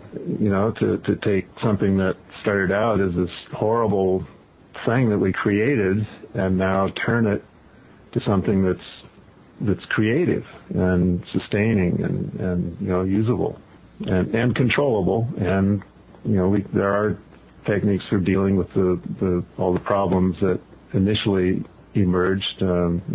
Waste issues and containment issues and accounting for the material and all that kind of stuff. That's all doable. We just have to muster the will to actually enable it and do it. Well, of course, the problem is you run into sort of fundamentalist indoctrination. Just like you do when you talk about UFOs, there are people who, sort of have these vested viewpoints and they'll defend them to the death. And I know that you speak to environmentalists, and when you bring up nuclear energy, usually you get a very strong reaction against, though that's actually, I think, been changing a little bit, given that... You're right. It's been changing a little bit now. Of course, the problem is that you can just instantly trot out the photos of people who lived around the Chernobyl site. And, those photos are heart-wrenching. I mean, it is Sure. heart-wrenching and deeply disturbing. And, you look at that stuff and you think, well, gee, that could happen anywhere.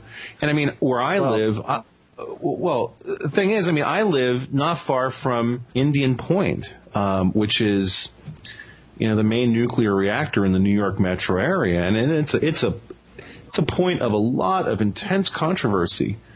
A lot of people want to shut it down. They say, well, God, if terrorists really want to screw with us, they would like crash a plane into Indian Point. And I mean, I don't know. What's your thought about that, Andy? Well, I actually heard somebody address that very issue, that terrorists are not stupid. The 9/11 events were very well planned out, and they probably know where all of the nuclear plants are. The plane that crashed in Pennsylvania, flew over any number of nuclear power plants on its way, and presumably to Washington, D.C. And, I mean, these guys aren't stupid. I think had they known that if they could have crashed a plane into a nuclear power plant, they probably would have. But I think they were aware of the fact that these things are not easy targets. They're not soft targets. They're very hard targets. They were developed with the idea of actually, I think they did crash planes into the containment domes, and they just kind of disintegrate the plane and nothing happens to the dome, because they're very, very solidly built. So, and they chose not to do that. Right. So, and the other thing, about Chernobyl, you got to keep in mind that was a very old design. It was an unreliable design. It didn't even have a containment vessel. Really? Huh. No, it didn't. So it was a dangerous design, and it was being operated by people that were operating way outside the normal parameters of how it worked. They're actually sort of experimenting with it, and they had a disaster. And so, to me, that's not really a valid citation of what can happen to any nuclear power plant now, because none of them are built that way anymore. That's an old design. It was dangerous. It was. But Andy, no, you're just not with the program. You see, we talked to Dr. Stephen Greer, and he said that nuclear is so yesterday. See, he's got the better deal. Oh, yeah, of course. He's got 0 point energy. Forget about it. Yeah. You don't have to watch 0 point energy on a science fiction TV show. You could have it in reality if you give his company so many millions of dollars to produce some kind of proposal or whatever. Well, at the one event that I did go to see Stephen Greer in Mill Valley, guess who was there but Russell Targ? And I talked to Russell yes. And I spoke to Russell after the event, and I said, Russell, what do you think about this? And Russell said, show me. He said, disclose something to me. Let me see it. Now, how long ago was that? Andy, how long ago? When did you attend that? A year ago, on the order of a year or so. All right, fairly recent. Yeah. And this was what kind of a meeting? Let's see, it was in I guess it was probably summer, about a year ago, yeah. Okay. And what kind of meeting was this? Do you remember who was hosting this? Gee, I don't remember the fellow's name. It was this organization that I get emails from them. Was it like a paranormal organization, or was it No, they host kind of a variety of different people at different times. Musicians, artists. They had Stephen Greer, and let's see, was it? No. Well, now, wait a minute. Don't worry about that now. So why did you go to this? I'm just curious. How did you end up attending this? A friend of mine, Clark, had become aware of this meeting, and so I went with him. Mm-hmm. And because I was, I heard about Stephen Greer, I thought, well, okay, it'd be interesting to hear what he has to say. Right. And then just coincidentally, Russell was there. I thought, wow, this is cool. And, after listening to it, I kind of had the same reaction as Russell. It was, well, okay, this is the Disclosure Project, so disclose something. Show me the beast. Where is it? Nothing. He said at the time that they were on the verge of last year, disclosing something by the end of the year. Okay, that's the standard. We are on the verge of something, guys. Ladies and gentlemen, we're on the verge of a great disclosure. The information will be out before the end of the year, before the next year, before the year after that. Hopefully before 2012. Yeah. 2012 seems to be, I've heard, I hear 2012. And of course, once we get to 2012, it'll be really 2014. We misread the calendar. Yeah. You forgot the jump years, man. The leap years. Okay, but we didn't have leap years in the Mayan calendar, right? We also didn't have chocolate in the Mayan calendar. Well, between Jesus and chocolate, right? I think you've explained the entire paranormal mystery, the entire realm of the unknown. They had coca. Oh yeah, they had the good stuff. Right. That's right, coca. Yeah. Oh man, yeah, they were tripping the light fantastic. Ay. So this is gonna.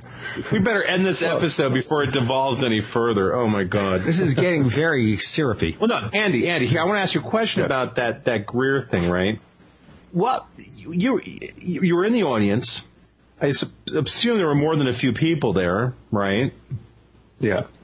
All right. So what was your sense of how people felt coming out of it? I mean, what did Clark, and we won't mention Clark's last name because maybe he doesn't want to be mentioned on the show. What did Clark think of the whole thing? Well, he's a fan of Greer and a number of other, sort of UFO related, folks. And, he's, along with everybody else, is awaiting the disclosure. All right. Probably is thinking it's going to happen. I hope it does, but so far it hasn't. And by the way, Gene, just for reference sake, Clark is someone who I may have mentioned him on the show when we were talking about the Billy Meyer stuff. Clark actually met Billy Meyer. He went and visited Meyer at his home in Switzerland. Right. So Clark is an interesting. I love Clark to death. Sometimes I wonder about some of his thoughts about this stuff. I know just in the last couple of years I've talked to Clark about the Meyer photos, and Clark's feeling is, oh yeah, those early photos are amazing. Well, gee, Clark, what do you think about the later stuff? Well, I don't know exactly, but those early photos are just great. And it's like, it's interesting because what you realize is that perfectly intelligent, very intelligent people, in fact, I think Clark is very intelligent, perfectly intelligent people can believe in really, in many ways, just silly stuff. I don't want to say weird stuff because God knows I've seen enough weird stuff, but silly stuff. You know what? Before it gets too silly, Andrew, we have just a moment left to share this time with you. We'll have that link up at the website. But is there any place that our listeners can find out more about you other than just do a Google of the name Andrew Neddermeyer and we find lots of good stuff? Well, we've got a website which is just pertinent to the video kind of business that we do here in San Rafael. I don't really have any, like a blog site or anything else. That's just sort of a nuts and bolts business kind of thing with, some video clips of what we do in our business and this and that, which is www.goinvision.com, GOINVISION. Okay, well, we'll put that up there because we're happy if we can get you a little bit of business. We're always happy to do so. Because I know there are people who actually listen to the show who are involved in the entertainment industry. There are 3 or 4 people who listen to it, aside from David, myself, and of course we know you listen, Andrew, right? Yeah. Okay. No, he doesn't. He doesn't listen to the show. We have a career, and this has to be the end of it, and we enjoyed the stories. And I enjoyed meeting you, Andrew. And I enjoyed meeting you too, Gene. You're a great guy, very knowledgeable. I enjoyed the stuff about your father, and maybe we'll have you back real soon on the Paracast. Wait, do I have to call him Andrew too? I can't call him Andrew. Hey there, Andy. Where the hell did the Andrew come from? I don't know. It's being formal about things, that's all. Because I'm old enough to be his father. No, I'm not. All right. Thanks for joining us on the Paracast, Andy. Thank you, Gene. Thank you, David. Thank you, Andy. The Paracast with Gene Steinberg and David Biedny is a production of Making the Impossible Incorporated.